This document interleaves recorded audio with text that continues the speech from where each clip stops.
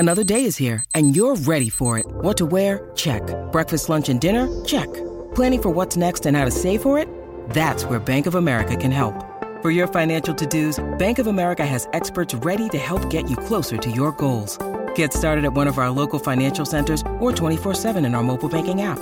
Find a location near you at bankofamerica.com/talktous. What would you like the power to do? Mobile banking requires downloading the app and is only available for select devices. Message and data rates may apply. Bank of America N.A., member FDIC. When you need mealtime inspiration, it's worth shopping Kroger, where you'll find over 30,000 mouth-watering choices that excite your inner foodie. And no matter what tasty choice you make, you'll enjoy our everyday low prices, plus extra ways to save, like digital coupons worth over $600 each week. You can also save up to $1 off per gallon at the pump with fuel points. More savings and more inspiring flavors make shopping Kroger worth it every time. Kroger, fresh for everyone. Fuel restrictions apply.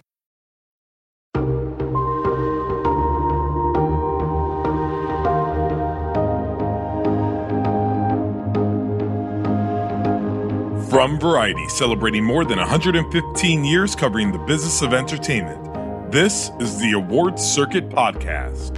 The big thing I needed to do for this was acknowledge Spirit and create a space where I could invite it in. And for me, I wanted to be really intentional about the specific spirits that I wanted to be present. It was, of course, Jonathan's spirit, but it was also the spirit of my gay Latino ancestors who were erased from our history and who were replaced by white supremacy. And now I'm sitting here 37 years old trying to think of another gay Puerto Rican man that I could look up to that's an elder, and it doesn't exist, even in narrative form. Latino actor and star Robin De Jesus found a way to channel the proper inspirations to inform his performance in the new film, Tick, Tick, Boom. I'm Clayton Davis. On this episode of the Variety Awards Circuit Podcast, we talked to Robin De Jesus about his experience working opposite Andrew Garfield in the film that chronicles playwright Jonathan Larson and how he created the landmark musical Rent. But first, our Awards Circuit panel discusses Spencer, Being the Ricardos, and the sheer number of screening events taking place around Los Angeles. It's all on this edition of the Variety Awards Circuit Podcast. Stay close. Hey everyone, it's Michael Schneider, also known as Body Mike, here, along with Clayton Davis. Oh, they're not going to have the context beforehand. That's going to be so great, though. Yep. Yeah. How you doing, Body Mike? I'm good. I just gave myself a new nickname. So, Jazz Tankay. Hello, Clip-On Mike, Body Mike, whatever we're calling you. Go. And the one and only Janelle Riley. I actually gave you that nickname, I would like to say. I want full credit for that. Yes, you have the trademark. So again, people actually can't see us because this is a podcast, this is audio, but the three of you are repping your Spencer sweatshirts. Spencer! I am not. They're so comfortable, They're by the way. so warm. Yes. It's quality. And thank you to the people who sent this, who recognize that not all journalists might be size small. Or mediums. Yes. Thank you. Yes. Thank you very much. It Jazz, was so nice. Hold on, Jazz. Talking Jazz, about? No, Jazz. I just want to say it was so No. nice to get something that you don't drown in. Yeah. Look, whatever. They did such a great job, and they are cozy sweatshirts. Really cozy. In fact, I'm getting a little warm. Well, so, But some what's of us. more important than my comfort is to make Michael feel awkward. Yeah. But all I say is this: Luke and Laura are my Spencer. Hashtag Luke and Laura are my Spencer. Oh, aging yourself. I don't know who this other Spencer is that you guys are talking about, but are my Spencers. I exactly. spend a lot of time at the mall. Or Spencer for Hire, Robert Urich. It's spelled differently. Yes, that's true, with an S. But nonetheless, tis the season, and I know all three of you have been busy working your asses off, moderating panels, getting out there, seeing the world, seeing people. So I want to first go around the room and hear about the highlights for the week, because all three of you have had some amazing experiences over the past week or so, moderating some really cool stuff. So Clayton, let's start with you, because I know I've seen a lot of selfies of you and beautiful people. Yeah. It was AFI week, so that was what really took up a good majority of the time. But along with that came a lot of moderations for AMPAS and SAG that included The Lost Daughter with Maggie Gyllenhaal, Dakota Johnson, Paul Mescal, and Peter Sarsgaard. I got to give a good shout out about Normal People to Paul, who's just really good as a person. He's a sweetheart.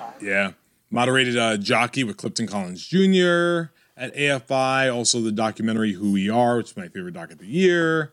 Moderated Swan Song with Mahershala Ali, which Janelle did as well at a separate one. He made me cry. He almost made me cry at mine too. He has that. Mahershala is a jerk.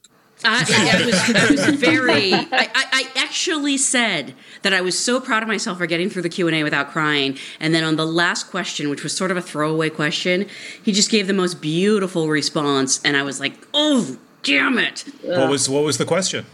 Well, I don't want to spoil anything in the film, but I guess we can. I guess we can talk about. It has something to do with the ending, I'm sure. Yeah. That's what I ended on, and then it got really emotional. I mean, I think it's out there now what the film is about, so I think it's probably okay. But he plays dual roles because he's a man who realizes he only has weeks to live, and so he develops and spends time with a clone of himself to sort of take over for him afterwards. And he just talked about see, now I'm gonna get choked up talking about it. Just sort of making the most of your moment. And then I was telling Clayton earlier, the funniest thing was afterwards he said to me, he's like, I really appreciate you seem like you're very present, when we're talking. It seems like you're really listening. And I go, do you know who you are? I was like, it is impossible to not listen to you. Everything that comes out of your mouth is poetry. And yeah, just two beautiful performances from him in that movie. Yeah. So it was just a bunch of moderations, and then stupid Mahershala just making us feel sad. But no, he's so great, and so good. The movie had such a good week. And we'll get to AFI in a second. But Jazz, you moderated a ton too. We shared Dune together. We did. Dune, Belfast on Sunday. It was I think Janelle sent me a text a couple of weeks ago, or she posted about it, of now our first world problem is getting from venue to venue. Yep. When one is in Burbank and it's the other one's in Hollywood. Am I going to make have enough time to get from A to B? But yeah, I moderated Dune on Sunday with Denis Villeneuve and his makeup artist Donald Moat, who is just, I just want to hug him all the time. He is so fantastic, and it was the first time those two, Denis and Donald, had sat down together alone, and just their chemistry. They've worked together 4 times, and everything they talked about. I mean, what's so great about the Dune Q&As, I don't know if you've seen this too, Clayton, is how packed those. I was just going to say, yeah. All craft, all guild Q&As are pretty much full, given it's 4 weeks into release. Yeah, I did one last week too, and I tweeted something about how, they're still packing them in. We had a sold-out audience, and some person on Twitter replied well, that's what tends to happen when the director shows up. And I'm like, no, you don't know how empty these can be. Even with a big film that hasn't been around for a while, or even with a director who's a pretty big name. It is a huge testament to that movie that they are still packing them in. Yeah. And then I did Belfast with Kenneth Branagh and his crafts. And poor Ken, I mean, he had everything that day. It was, deadline contenders, and he actually. I'm sorry, what was that? What was that? Sorry, you can delete that out. And then he actually took a tour around the Academy Museum, and he loved it. And yeah, he almost, anytime he talks about Belfast, you just want to sit there and cry because, Oh, wait, I didn't talk about just reminded me. I don't know how I didn't mention this one. So I moderated Power of the Dog last week with Benedict Cumberbatch, Kirsten Dunst, Cody Smith-McPhee, and for the first time I met him in person, the perfect Jesse Plemons. Oh my gosh. He's so lovely. He is God of the universe. I want to be. I want to be his best friend. I just want to be his best friend. He is he's. I'm sure you guys share the same thing. Hollywood, it's not always a given that you're going to be a nice person or quite whatever the opposite, the case may I would be. say. Yeah. And with him, he's also very unaware how freaking talented he is, and just unassuming about how much people love him and respect him. And I think that is like, I love that. He just eats humble pie all day. And Kirsten Dunst also just loves him to bits, and that they're adorable. Yeah, love those two. I'm pretty sad if they ever break up, but I hope they will never. No, never. I can't have them break up. But they're going to direct a movie together, as was revealed on our podcast. So they're going to direct together one day. So we have to see it. Hopefully it's game night too. Though there were three things for me that really stood out this weekend. I already mentioned Swan Song. Tick, Tick, Boom premiered at AFI.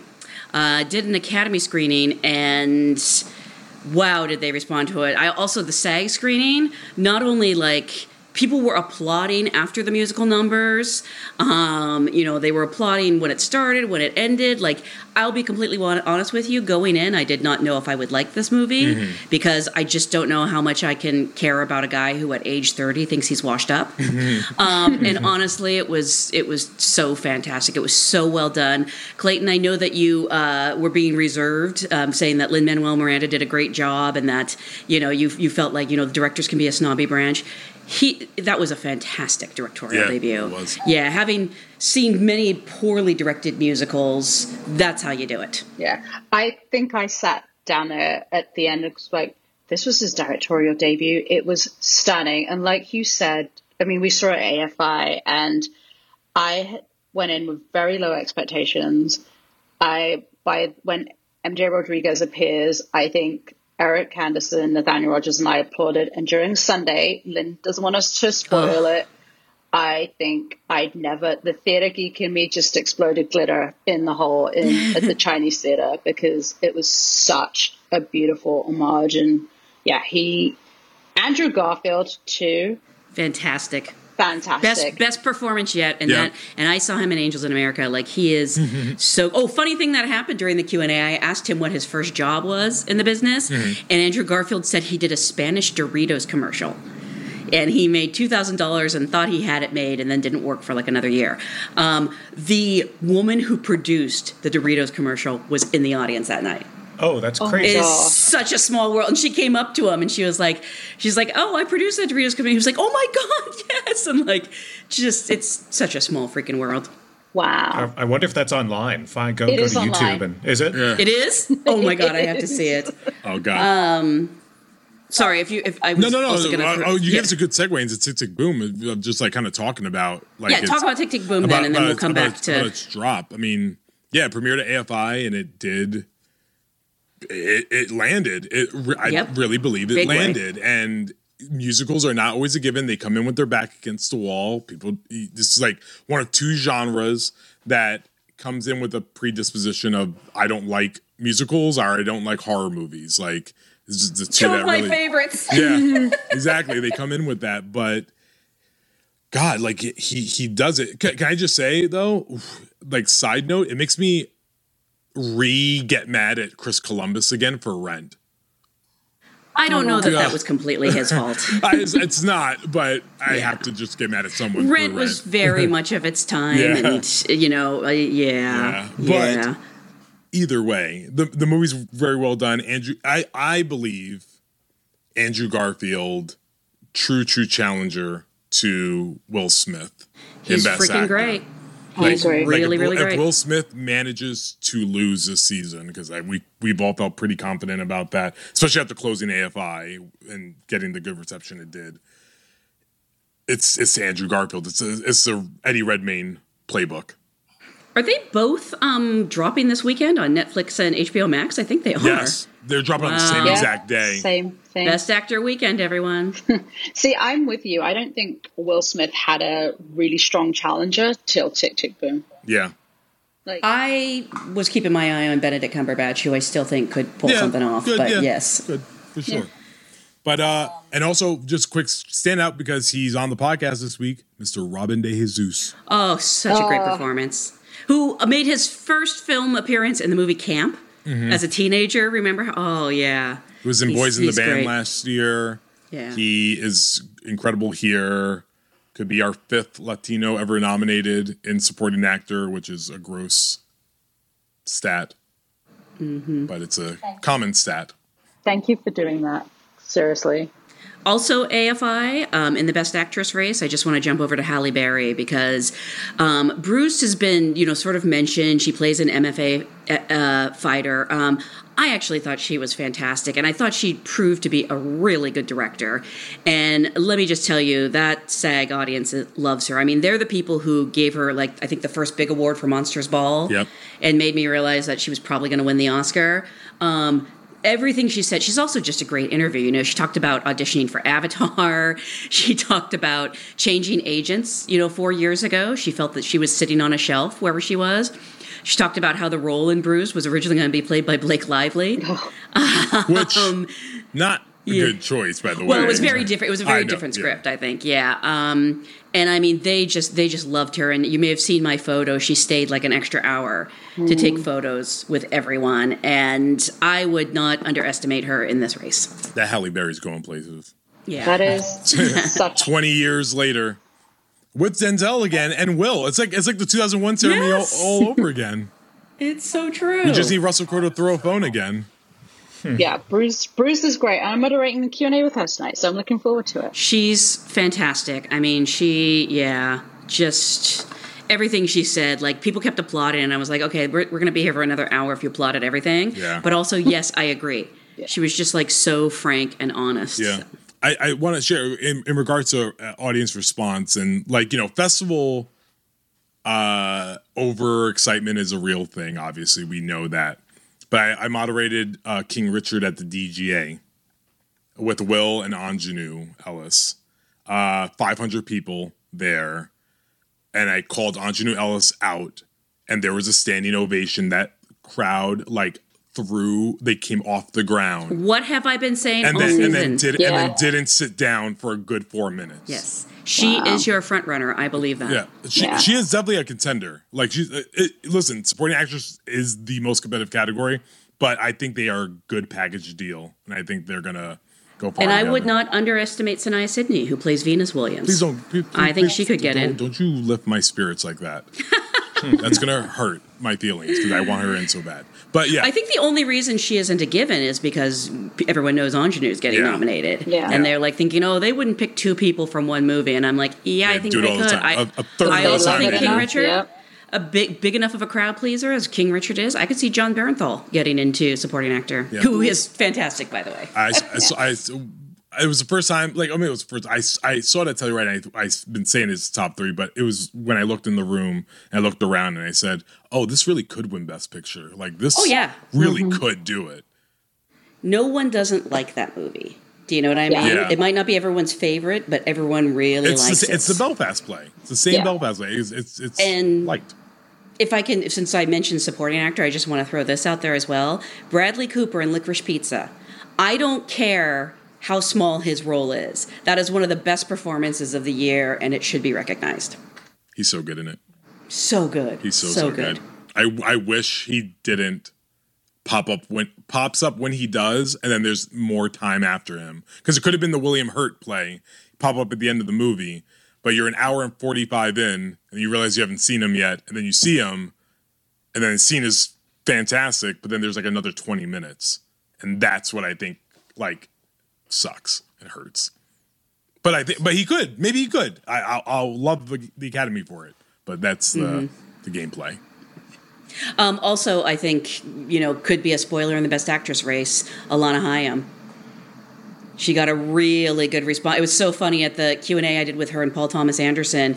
Paul kept saying these lovely things about her, and she couldn't look up, and she was blushing. And I was like, you have got to get used to this. I was there at the Q&A. You did a great job. That's right. Thank you so much.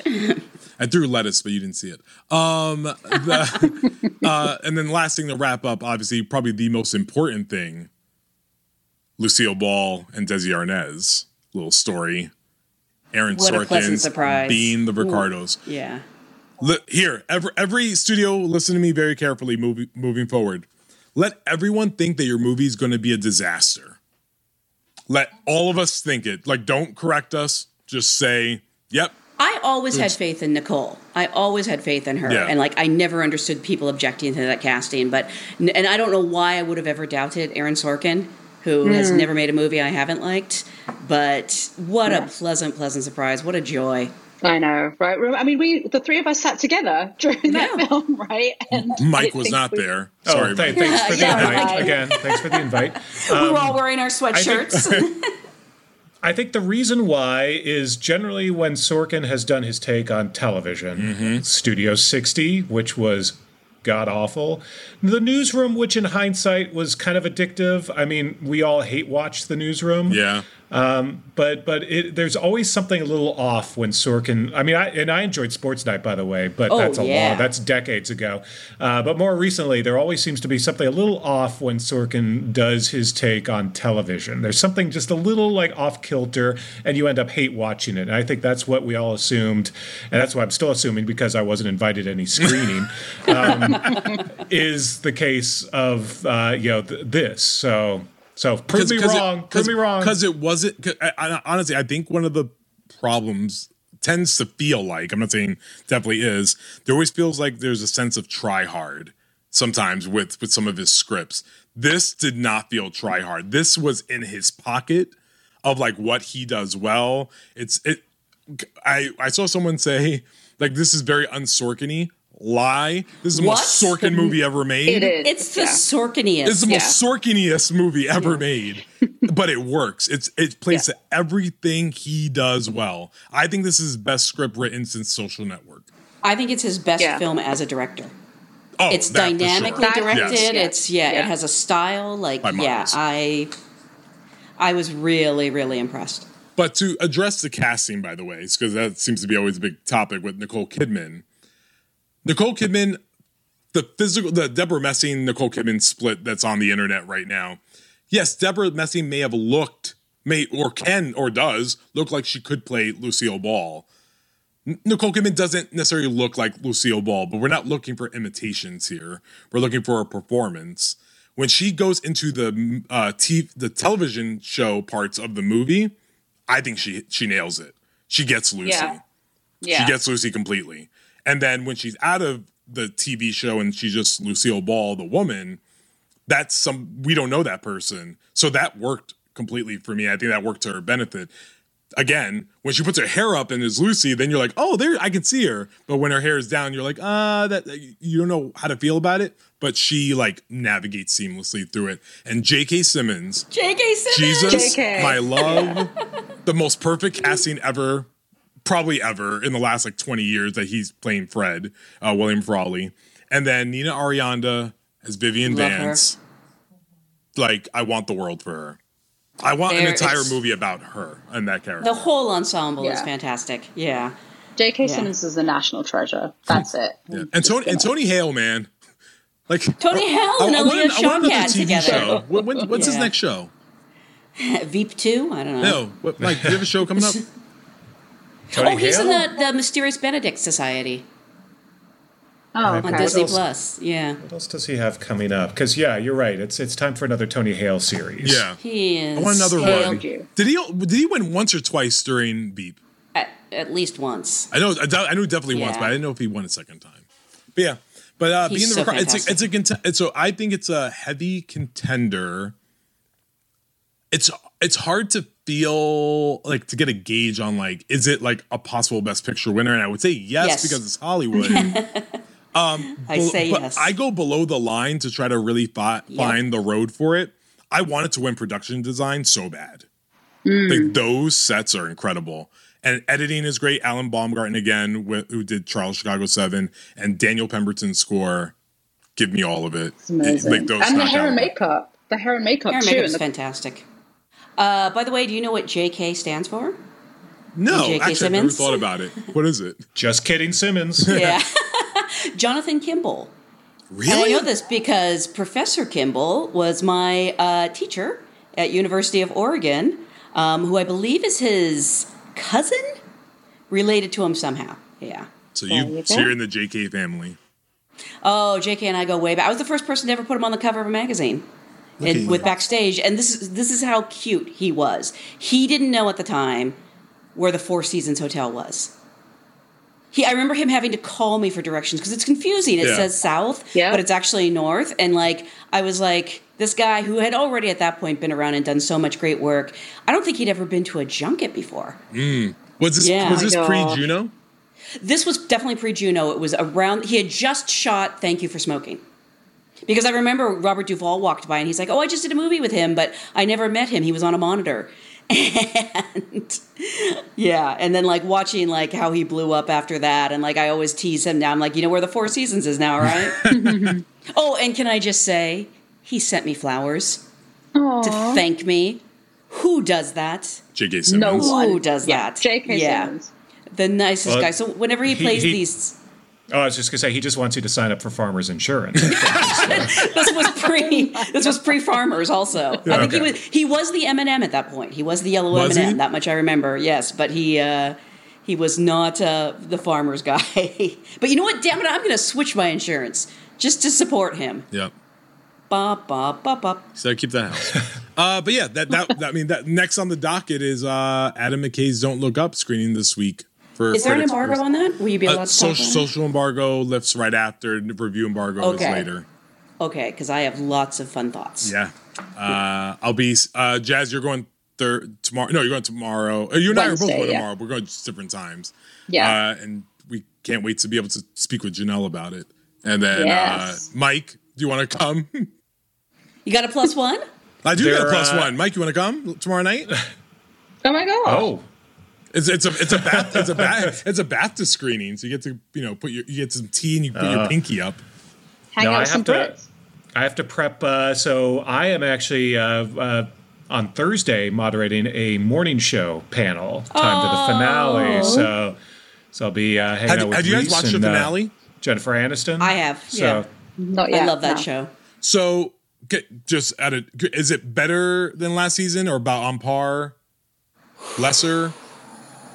I really loved last season, so that's setting a really high bar. But I think this season has been really strong.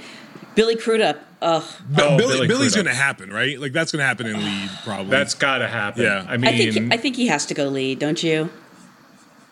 It's a straddler. It's a straddler. I think he does. I mean, every category is competitive, so that's tough to say. I mean, he could go either. So I think it comes down to strategically. Where does it make sense? Will Juliana have to go guest?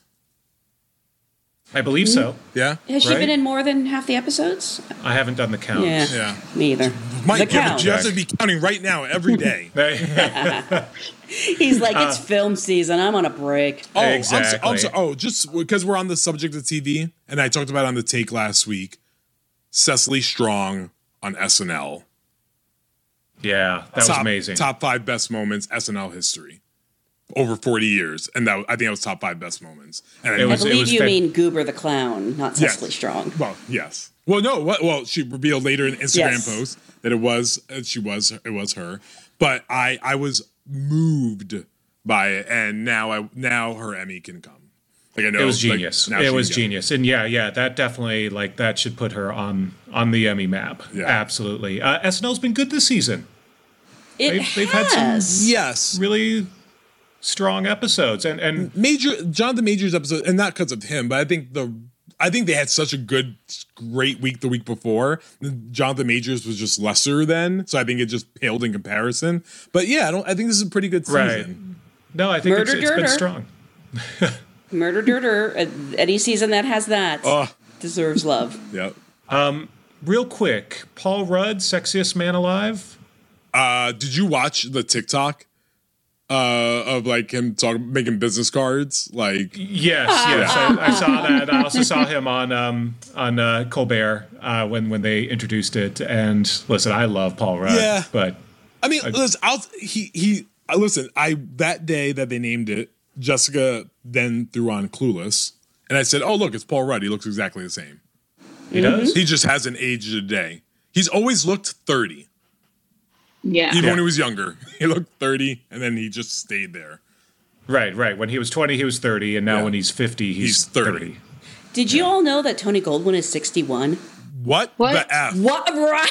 What the F? I said it in the Q&A. I said, guys, why are we not discussing this? 61. It's so weird to me. The guy, speaking of always looking 30.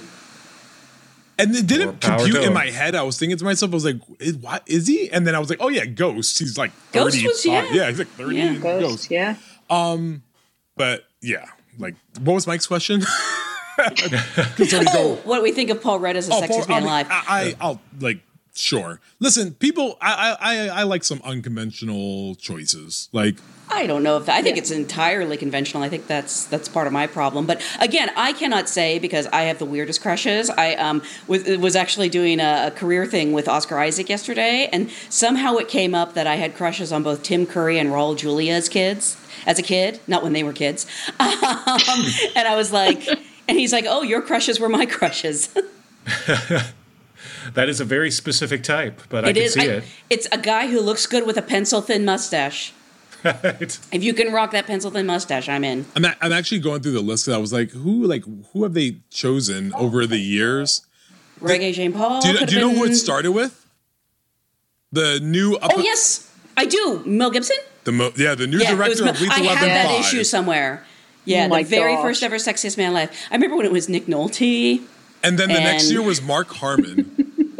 Mark Harmon, I remember that. Harry Hamlin, then JFK Jr., Sean Connery. Look, I got this issue every year when I was growing up. So I remember these, yep. I was like, Nick that's Nolte. who society. Oh, wow. I just said Nick Nolte. I know. I was like, this is who society is dictating. And then they did the combo of Richard Gere and Cindy Crawford. The sexiest couple alive. That timed well. Yeah. Yeah. All right, so it's always been a little questionable, so fine, give it to him. Real quick before we go, things to watch. I enjoyed Cowboy Bebop, the live action. I haven't watched it. Is it is it fun or is it like just like? It's fun. It's fun. It's fun. Yeah. Yeah, so, and I know a lot of folks who love the anime are not happy with a live action version. I think you're never going to please everyone. But if you sort of just take it on its own merits, pull back from worrying about whether, it's a tribute to the anime or not, just enjoy it. It's fun. Great casting. John Cho, fantastic. So recommend that over the weekend. That's my pick for this weekend. Michael, what's on your hat? Northwestern Medill. Oh, did you go to Northwestern? Yes. I didn't know that. Hasn't like half the newsroom came from Northwestern? Half the newsroom. Yeah. Yeah. Though there's been periods of time where like we even like same dorm. There was like 3 of us at Variety at one point. Really? Yeah. So. Is there anyone that went together at the same time? Yes, actually, this is boring everyone, so maybe we should just end it and then I'll just tell you offline. But yes. So on that note, yep. Kristen Stewart, she's our guest. Sir. She talks about it all. Talks about Mike and all his shenanigans. Luke and Laura Spencer. Yeah, Kristen Stewart did go to elementary school with Elizabeth Wagmeister. Oh, and then that's adorable. And then she left to go do Panic Room and then never came back. I assume you mean Kristen, not Elizabeth. Yeah. Yes. And years later, Elizabeth would do The Take with some dude. Some dude. It all comes full circle. So some dude. Yep. So, all right, guys. Peace out. Love y'all. Bye. Bye.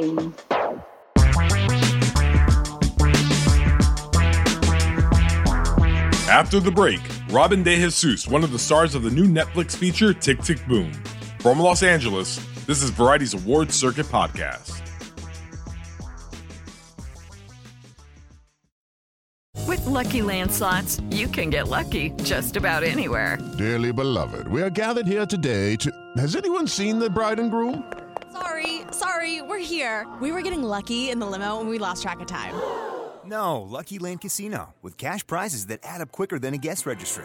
In that case, I pronounce you lucky. Play for free at LuckyLandSlots.com. Daily bonuses are waiting. No purchase necessary. Void where prohibited by law. 18+. Terms and conditions apply. See website for details. And we're back. It's the Award Circuit Podcast, and I'm Clayton Davis. Lin-Manuel Miranda's directorial debut Tick, Tick, Boom stars Andrew Garfield as rent playwright Jonathan Larson. Garfield's Jonathan Larson is sensitively constructed and harmoniously executed through his sweet arrangements and vocal inflections. I have an original rock musical. Hey, boy genius. That I have spent the last 8 years of my life writing. He's getting out. You're going to be rich and famous. And rewriting. Did you crack it yet? Oh, I'm getting so close. and rewriting. Can I hear it? Any day now. 8 years! And the time keeps ticking. Tick, tick. You need to ask, are you letting yourself be led by fear or by love? Fear! 100% fear! Providing a palpable balance and an emotional anchor to the story is Tony nominee Robin De Jesus as Jonathan Larson's best friend and roommate, Michael. The Latino breakout star could ride a gilding wave into the supporting actor category if the film's magic is received warmly, as it's been so far since it debuted at the AFI Film Festival. De Jesus' Broadway credits include In the Heights, Wicked, and of course, Rent. I recently spoke with Robin De Jesus about Tick, Tick, Boom and what the project meant to him. We began by discussing what it was like to be part of a project that honored Jonathan Larson. Well, for starters, it was an honor. I was 14 years old when I discovered Jonathan Larson, and partially the reason I remember that moment was because someone showed me the album cover to Rent, and I saw all the squares, and I saw all the little black and brown faces that were in a Broadway show, and I didn't really know that anyone had put us in a show as black and brown faces. And that did something. I was like, oh, there is some space. It might be a little limited, but it exists, you know? It can widen over time. Yeah, we're still working on that. Wait, everything's not fine. Wait, everything's fine, right? Like nothing's going wrong, right? No. But yeah, John, I mean, listen, not a lot of people are familiar with Tick, Tick, Boom. And I was familiar with the show because also I'm from New York and, you know, it's born in us. But a lot of people will be surprised that this is not him making Rent. This is him being an artist in New York City. And you play Michael, his best friend. Now, this is about his life, but sort of with inflections of, does Michael really exist? Is there a Michael that you knew of or know of? Is there a Michael that I knew of? I think there are a few people in my life. Michael in the sense of like the person that tethers someone. Mm-hmm. Yes. You know, the collective, the family, my best friends. People always laugh like whenever I'm feeling myself. I have a group of folks that'll be like, they celebrate me feeling myself, but then they'll have those moments to be like, okay, come back down. Aquí hay tierra firma. What was your preparation for portraying Michael in Tick, Tick, Boom? Yeah.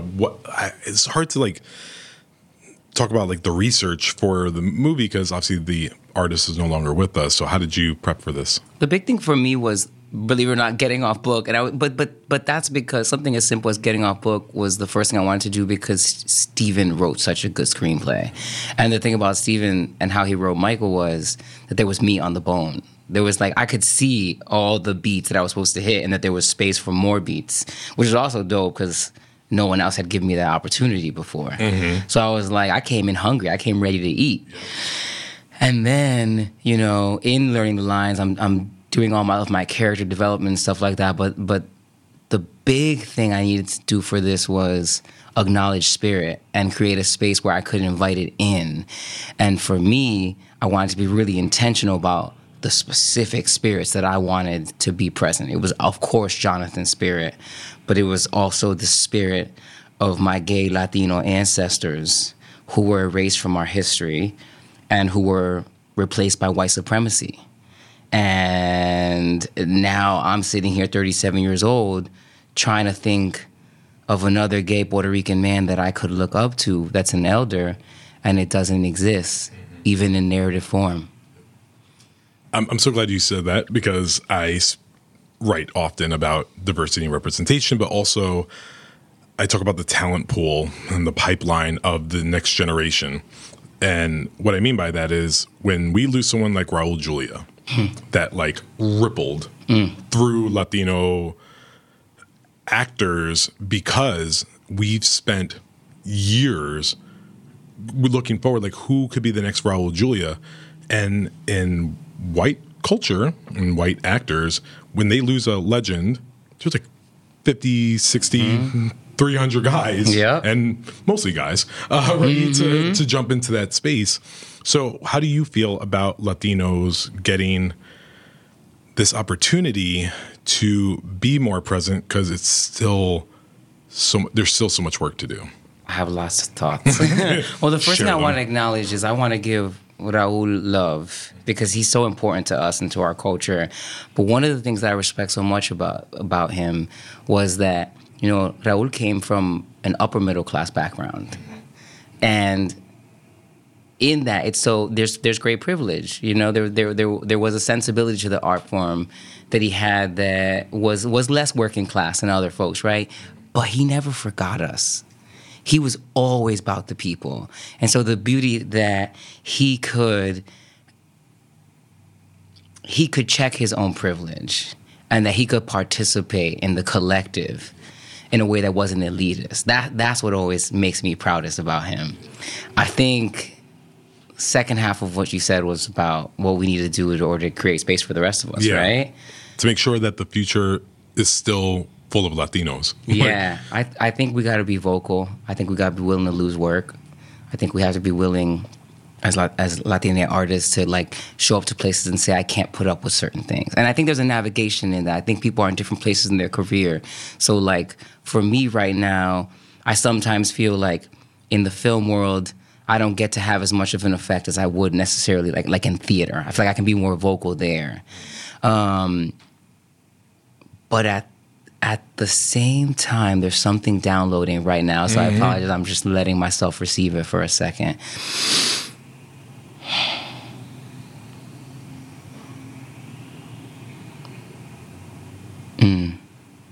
Sorry, I know it's slow, but I feel it coming. Let it come. There's this thing happening right now. We're talking about diversity.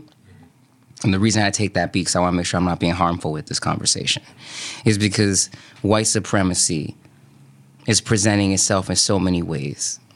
And it's lurking and creeping in a way that wants to divide the rest of us people of color. It wants to make us think that there's this one lane for all of us and that we all, Asian folks, non-Latino black folks, Latino black folks within Latino folks, that we all got to fight for that one cookie.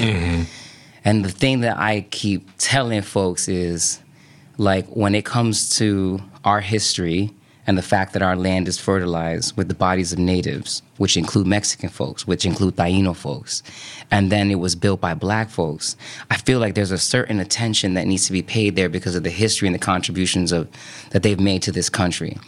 So people are talking about diversity, and they think that only means black folks. And then they're putting the rest of us up in this place of scarcity. And what I'm saying is black folks deserve that lane. They deserve that space. They've given enough. We need multiple lanes. Stop making us think that it's black folks stealing stuff from us, because that's not the case. But you want us to believe that so that we can have infighting and not work as a collective. So, thank you. You gave me a great segue to one of the points that I've like representation. When I talk about it, I'm gonna speak for myself. We're not all talking about the same thing. We're not talking about the same thing. Oscar Isaac recently, guest here, shared, love him too, and too good looking for his own good. Just gonna put that out there. Just like out there, I hate that he made me want to leave my wife. Like it was I saw it in real time. True story. I was talking to my wife, and after our interview, I went up to her and I said, "You were never allowed to meet Oscar Isaac in person." And she said, "Why?" I was like, "Because you're going to leave me for him." And she said, "That's not fair." I was like, "Listen, I can't meet him in person either. I will leave you." And that's a really rough conversation to have right now. And she was like, "Fair." And then we just went about our separate ways. So Oscar Isaac, in our interview, talked about, really brought my point to life. First time he ever saw, the first thing that Raul Julia ever did here in America was Betrayal on Broadway by Harold Pinter.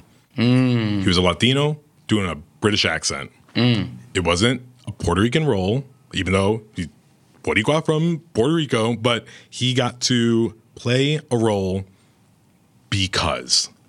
And when we're talking about representation, yes, I love being Latino and black and writing about Latino black issues, but it's about saying that we can write, express, depict all types of roles and items. I say that to you because when the study came out about Latinos not being represented in film, less than 5% in the last 13 years, and used the term Latinx. And on Twitter, there was 1,000 comments talking about stop using the word Latinx. And they all argued about it. And I was like, guys, I just told you that that we're not anywhere, but you're going to fight about this. Yep. What? I would say, why is that? Well, why is that? And what can we do about that? I think we forget the importance of words. I think we forget etymology. Words are spells, and we're casting them all the time, right? And so I want there to be like a change in the culture that includes the language. Because if I look at an iPad and I zoom in on it, I see all these things that I didn't see before, right? So when it comes to the race conversation and ethnicity and how we define ourselves, how we identify, of course it's going to change. Because we're downloading so much information, and now it's happening at a faster rate, and now we have more people who are on board and who want to be of service and contribute to that conversation. And so I wish that instead of being triggered by like a new word that represents us, that we could be like, whoa, how beautiful, we're getting better, we're healing, we're growing. We have this new word, not because we have this burdensome responsibility of having to use it, but because we're bettering ourselves and being more inclusive and bringing in people. There's also the fact that when it comes to Latinx and Latine, it's about gender, and it's about patriarchy, and it's about us being triggered by other people's authenticity, us not accepting people as they are. I had a therapist used to say to me that when you're a really authentic and honest person, you're perceived as weird. That shit is true. It is true. That's why I consider myself the weirdest guy alive. So I can feel that, and it's about identification. Like I don't say I'm Latinx when I talk to someone about it, but if someone else does, that's fine too. Just like we are in this changing world where gender identity is fluid, like so is our culture and how we identify, and it's just I feel like it's. But also, let's not act like this is new. Let's not act like indigenous cultures haven't acknowledged multiple genders for centuries. This is not brand new information. Yeah. It's new to people that feel like or that have social media. But it is something that people are finding out. But again, it's just we're counting the pennies and watching the dollars fly by. Like it's just it's what's happening here. And also, as a Latino, I think you're going to probably recognize this as well. Latinos need to write our own house. Like we have our own problem with colorism and racism that it's a tough conversation. It's going to be really uncomfortable to have, but we need to have it soon. It's so behind when you listen to La Mega, when you listen to the radio. It's I love that you said La Mega, by the way. I swear to God, yesterday at a party, I said 97.9, and no one knew what I was talking about. Oh, isn't it suck when you can't share that? Oh my God. I love you, Robin. I love you. No, because it's true. It's like that thing is like, immediately there's like a cultural defining thing, and you're like, yes, I know what that is. I said it and no one laughed, and I was like, oh, it's because you guys are monsters. La Mega. I forgot what I was going into. Colorism. Colorism, word, thank you. Yes. It's like, okay, so my grandparents on each side, I have a black grandparent, I have a white grandparent, right? Mm-hmm. And it was so interesting clocking that on my maternal side, my black grandmother, and I want you to know that I'm not saying this to speak ill of you at all, but simply to like help us heal collectively. She was someone who knew that in her life, identifying and being black equaled violence, being from a colony. And so she, in her trauma, had to run from that blackness. My grandmother used to say terrible things. I call it like Seeley syndrome, because she would say, I know I'm black and I'm ugly. But I refuse to marry someone darker than me because I won't raise coal for children. And so now for me in my life, there's a trauma that I received from her. And even in all my light-skinnedness, because that is, when I present, you wouldn't know. Soy Hawaiito, I'm Hawaiian, you know? But she taught that to the rest of the family, that self-hatred and that anti-blackness. Because for her, and it's not an excuse, but it is an explanation for the fact that for her, she's like, that's how I run away from violence, and I don't want you to experience that. So I'm going to lighten us para mejorar la raza, to better the race. That was the thought. It wasn't the truth. It wasn't, and times changed. And so it's like now we're all just trying to undo those teachings that we learned from our elders, many of whom, let me word this correctly, many of whom were colonized in a way that the white physical presence of white supremacy didn't have to be in the room for their work to be in effect. Because to me, the thing about white supremacy that's most dangerous is when it presents in thought. Because at least when it's physical, you know what it is. Yeah, because you can see it. You can see it. But when it's sneaking around back here, like that's where things get dangerous. And so until we begin to undo that and really, really question ourselves and question the people that we love and maybe recognize that they were faulty. Yeah. Then we can work past it. And you can still love them. And you still like recognize that we all know that we're not perfect. And we also need to just allow open space for that dialogue. Yeah. And also leave space for people to learn. Because like people don't know, like, especially when we talk about Afro-Latinos, like, it's like you're Black or Latino, they don't see like the overlap. Like, like guys, like it's both. Black Lives Matter is us too, and no one like. Well, Black liberation is everyone's. Yeah, liberation. It's like come on. All right, yeah. All right, we're into but you are you got it. No, Tick Tick Boom. Lin-Manuel Miranda. Who's he? This guy.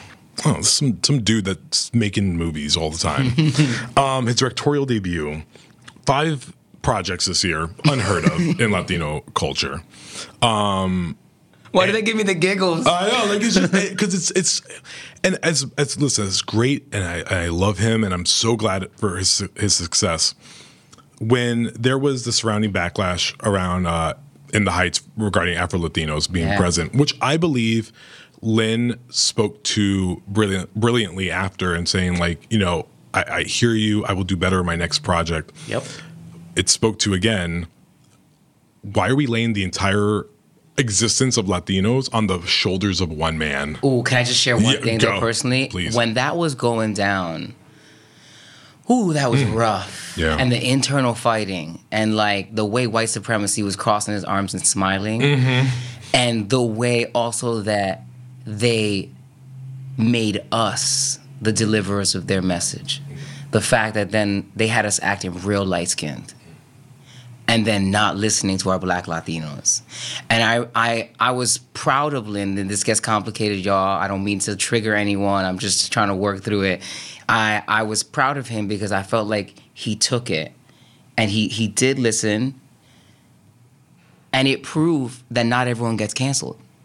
Everyone's out here all scared. White folks are scared. They're so scared of making a mistake. Of something that doesn't exist, by the way. But yeah. And I'm like, well, then come correct when you get called out. You're not. I don't think of you as being racist until I see your reaction when you get called out on racist behavior. When you double down or you want to hide, now I'm like, now you're a racist because you're trying to gaslight me. Lin didn't gaslight us afterwards, and so I just wanted to like. I told them, I said, I'm proud of you for handling it the way you did and accepting that responsibility. And I said, I know this may sound annoying, but I want to tell you that none of this would have been possible if it wasn't for the fact that the movie was so important to us. Yeah. If it wasn't for the fact that we want what's best for us and we're having this moment. So for Black Latinos, it's like, of course they took this moment to be more vocal because they've been talking about it for a minute and no one's been listening, but now there is an audience. Yeah. So the criticism is also a sign of the success. Yeah. And I think it's just we got triggered and we're hurt. Well, it was also the first Latino movie in 26 years since Selena in 1995. Like, we don't see this often ever, you know? Yeah. So, yeah, there was a lot of... but everybody's hurt. Yeah. Yeah. I think that's a great point. I think everyone is. Where can we heal? Where does the healing come from? Where do you see it? I mean, I see the healing in the questioning of oneself. I see the healing in truly connecting with folks that have different lived experiences than us. Because in our families, you meet siblings who have completely different experiences. You have I come from a multiracial family, so we got mad hues. And I know that I've seen households where a dark-skinned sister has a different experience than a light-skinned brother, even though they have the same parents. So there's it's a fact, y'all, that the pigmentocracy is in existence. So we got to question ourselves, and we have to accept the fact that we could actually be wrong. Who when we're having we have to go into these conversations accepting that we might be incorrect and that we might learn something. So some humility. Or we may not have all the information. It's listen, learn. Yep. I'm all for it. So because I'm the Film Awards editor here at Variety, I do have to ask you this, and you can give the great generic answer, but I just need to put it out there for you. Tick, Tick, Boom. You are incredible in it. One of the best performances I've seen this year. Also from Andrew Garfield. Let's talk about him. That Motherflower's beautiful. Well, I met his father, and it was the most... I've never been afraid to meet anyone in my life. And I was afraid to meet him because I don't meet the parents of the people I talk about. So I was like, oh, God, did I say anything? I was running through stuff. That's so Latino. That's so Boricua. I was like, oh, no, I'm in trouble. I was like, hello, sir. I called him sir. I put my head down. I was retracted. It was. I learned something about myself that day. But I believe that. Oh, sorry. I believe that you are in the conversation for an Oscar nomination. You would be the 5th Latino ever nominated for a Best Supporting Actor award. Interestingly, it's been 10 years since we had a Latino nominated in Best Actor, and we actually might get one this year with Clifton Collins Jr. and Jockey. So I have this dream that's going to be the both of you there together and all the Latino-ness, just taking it all in. What does a moment like that sound like? And listen, you've been nominated for 3 Tonys. Can't wait for you to win that too. But what would that feel like to have that distinction on your IMDb page? As I exhale. Well, first of all, can we just take a moment? Can we just take a moment to go that you actually that you read that? That it's in existence, that it's out in the air for the collective. Yep. That we get to have that conversation, a conversation that we deserve to be having prior to my existence. I also just want to point out there's an accent on your U in Jesus. I just been trying to really educate people on the Jesus is good, but the Jesus is stronger. Yes, it is. Yep. I think my ancestors would appreciate that. Please and thank you. Yeah, go ahead. What it would mean for me? I mean, it's a dream come true. It's something that I would be lying to you if I didn't say that it's something that I've wanted for a long time. Mm-hmm. But I will also tell the universe this. I have conditions on that if it wants to send it my way. The first time I got nominated for Heights, I did spiral a bit.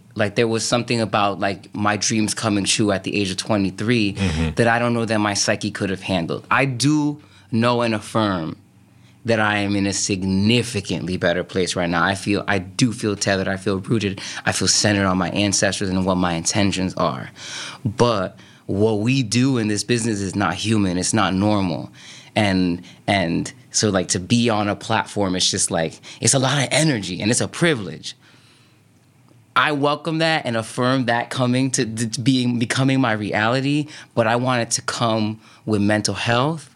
I want it to come with an opportunity for me to give back and to be of service and to be used. Ooh.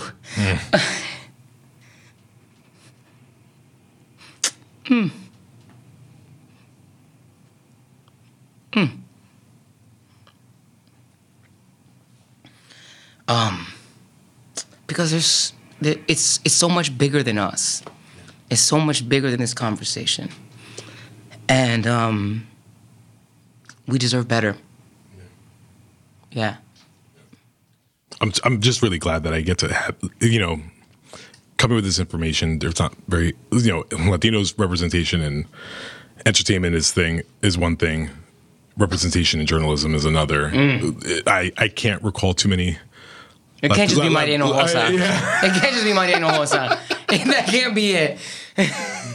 I love her. Yeah, but yes, I love that. And two Boricuas from the East Coast, being able to sit here and have a frank conversation makes me just feel great. Same. But I'm done with the serious stuff. I want to have some quick, fun questions for you. Do you mind that I just record? I'm just going to put it for you.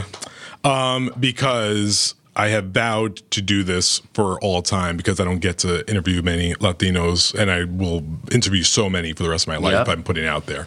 Yep, I affirm that. Okay, Robin De Jesus, do you keep pots and pans in your oven? Los calderos están ahí metidos. Yes, of course I do. Pots and pans, yep. The one Spanish meal you would have before you died, what would be on that plate? Gandinga. Really? I'm a jibaro inside. Like I'm like Avatar. We don't throw away any part of the animal. We respect that thing. It died. And like I know that some people are triggered by that because they're like, it's all about this. Gandinga is like a scarcity meal, you know what I mean? But Gandinga to me is, first of all, it tastes delicious. Gandinga to me, it tastes amazing, but it's also about our ingenuity and our history. Gandinga is about, it's the pride that we got scraps, but we did something with that. We made something out of nothing. We made something out of something that was being rejected. So it's like, it's a celebration of how amazing we are. Yeah. If you could have a conversation with one Latino actor or actress, living or dead, who would you want to just have a good 30-minute combo with? You know what, Raul? It is Raul because there's something about him that vibrates for me. There's something about him, like, I remember hearing someone say, I was taking a class in like Shakespearean text, and they talked about how when he rehearsed, he would take whatever, if it was like 2 households, I'm gonna make it so I can't think. He would like 2 fucking households, las dos igual en dignity. Like he would do, he when it came time to the actual performance, he would do it as written. But he would do this thing where he would say the words the way he would say them, going in and out of the text, just so that he could know what it felt like to use the text, but also the feeling of how he would say the same thing with his own words. I hope that makes sense. Yeah, sure does. Yeah. I'm just like, I'm fascinated by so many things about him. Yeah. If you're driving down the street in New York City, what song would be blasting out of the car? Mi mayor venganza será. I gotta go to low note because that's too high right now. That is so my sister and I, there's 2 songs that we listen to on every road trip. And one is La India, and the other one is Who Can I Run To? That's the other one. And we always like fight over who's gonna go for the high note midway. But that's it. Last question for you. Thanksgiving is very close by. What meat is on that plate for you at Thanksgiving? I mean, I'm not gonna lie to you. I think the diaspora might be disappointed. The pernil. People aren't eating as much pork in the family no more. So we don't make pernil as much as we used to. This is what a stroke feels like. No, it really does. Like right now, we are the anomaly in that sense for the Puerto Rican family. We've put aside the pernil. We do still eat pork, don't get me wrong. And my mom does have chicharrón day. Like that. Chicharrón day is always there. But for whatever reason, it was there's already so much eating happening. And so to add the pork, to add the pernil specifically, maybe that's a bit much. I think my family would find it interesting to understand that ribs are pork, though. Because we always have ribs as a substitute, even though nobody wants to eat pork. That's fair. They fool themselves. That's fair. Empanadas or alcapurrias? Alcapurria. Ooh. Alcapurrias in our family, yeah. Empanada de pizza. Coquito or cerveza? Coquito. Coquito's where it's at. Malibu rum or Alizé? How dare you, Malibu rum. Thank you. My favorite drink is the Malibu Bay Breeze, and I will own that till I die. Until I die, I order it. I go to every party. In LA, they don't have Malibu's not a given here. Really? Yeah, I've gone to every party, and it becomes a little embarrassing. I'm like, "Do you have Malibu?" They're like, "No." They got Bacardi. I'm like, "Oh God, okay." Yo, in those moments, I want you to go. That's discriminatory. Yeah, this is discrimination. And last question for you: when's the last time you've been to Puerto Rico, and what would you want people to know about Puerto Ricans that they may not know already? Yeah. I went to Puerto Rico 2 months before the shutdown. I went back, and that was the longest break I'd had not going. I hadn't been in 6 years. I grew up going every single year. Yeah. But it's like my mom came back to the mainland. My grandma had passed. Some relatives moved to Tennessee. Who knew there was Puerto Rican in Tennessee and Florida? So we just weren't going back. And I missed it. I needed it. It was that was amazing. I think the thing that I want people to know is that Puerto Rico is not full of lazy-ass people. Puerto Rico is not full of folks who don't uplift themselves. It's not full of people who are lazy and don't even grow their own food. There is a food sovereignty movement happening. There are children from the diaspora returning to the motherland. And so we have such a desire to be self-sustainable, and we have the means. But the corruption of being a colony keeps getting in the way of our success. So don't buy the bull that we're not doing the work ourselves. Some of you mother flowers aren't allowing us. What are you working on next? That's how we're going to end it. What's coming next? When do I get another Robin de Jesus? Well, I was supposed to do a play. Okay. And it's not happening now. Who do I need to text? Who do I need to talk to? Well, no, but it's Oh, you're good. No, I was supposed to do a play. Mm-hmm. I'm not anymore. We're supposed to do 2 plays. One of which is not happening for reasons you can imagine. Mm-hmm. The other one, the timing's not working out right now. Okay. So I'm free right now for next year. You're available is what you're saying. You're very available. I'm very available, but there's something that I really want. My best friend Dominic Colon, Bronx, Puerto Rican, playwright, writer, we're working on some stuff. Okay. But there's a play that we want to do called The War I Know. And it's a play about the AIDS epidemic and centering the Black and brown community of the Bronx that was erased from that narrative. You know, because that was also colonized. And so it's a trilogy, and it's really beautiful. It's really funny, and like it's probably the thing that I want to do most. I'm also on this really beautiful show that Nikki Lopez wrote called Sebastian of the Seas. It's a cartoon on Nickelodeon about a Puerto Rican kid and his coquilla, and they're pirates in the Caribbean and all their adventures. And I play one of the like fun villains, and it's really cool. I am so excited. Listen, when Hollywood is ready to make the Chupacabra horror film, I'm like waiting for you to do it. But thank you for taking this time with me. Congratulations, and thanks for being you. Yo, no, word, thank you. And like the respect is mutual and love. That's Robin de Jesus, one of the stars of Tick, Tick, Boom, in select theaters now, and now streaming on Netflix.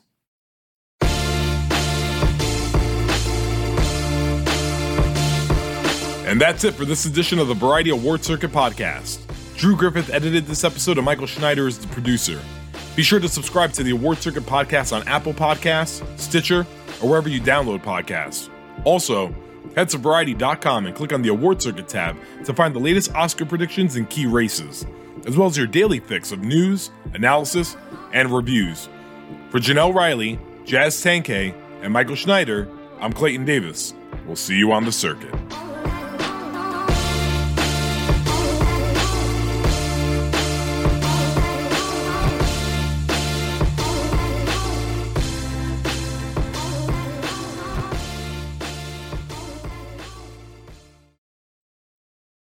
Hello, it is Ryan, and we could all use an extra bright spot in our day, couldn't we? Just to make up for things like sitting in traffic, doing the dishes, counting your steps, you know, all the mundane stuff. That is why I'm such a big fan of Chumba Casino. Chumba Casino has all your favorite social casino-style games that you can play for free anytime, anywhere with daily bonuses. That should brighten your day a little. Actually, a lot. So sign up now at ChumbaCasino.com. That's ChumbaCasino.com. No purchase necessary. VGW Group. Void where prohibited by law. See terms and conditions. 18+. Step into the world of power, loyalty, and luck. I'm gonna make him an offer he can't refuse. With family, cannolis, and spins mean everything. Now, you wanna get mixed up in the family business. Introducing The Godfather at ChumbaCasino.com. Test your luck in the shadowy world of The Godfather slot. Someday, I will call upon you to do a service for me. Play The Godfather, now at ChumbaCasino.com. Welcome to the family. No purchase necessary. VGW Group. Void where prohibited by law. 18+. Terms and conditions apply.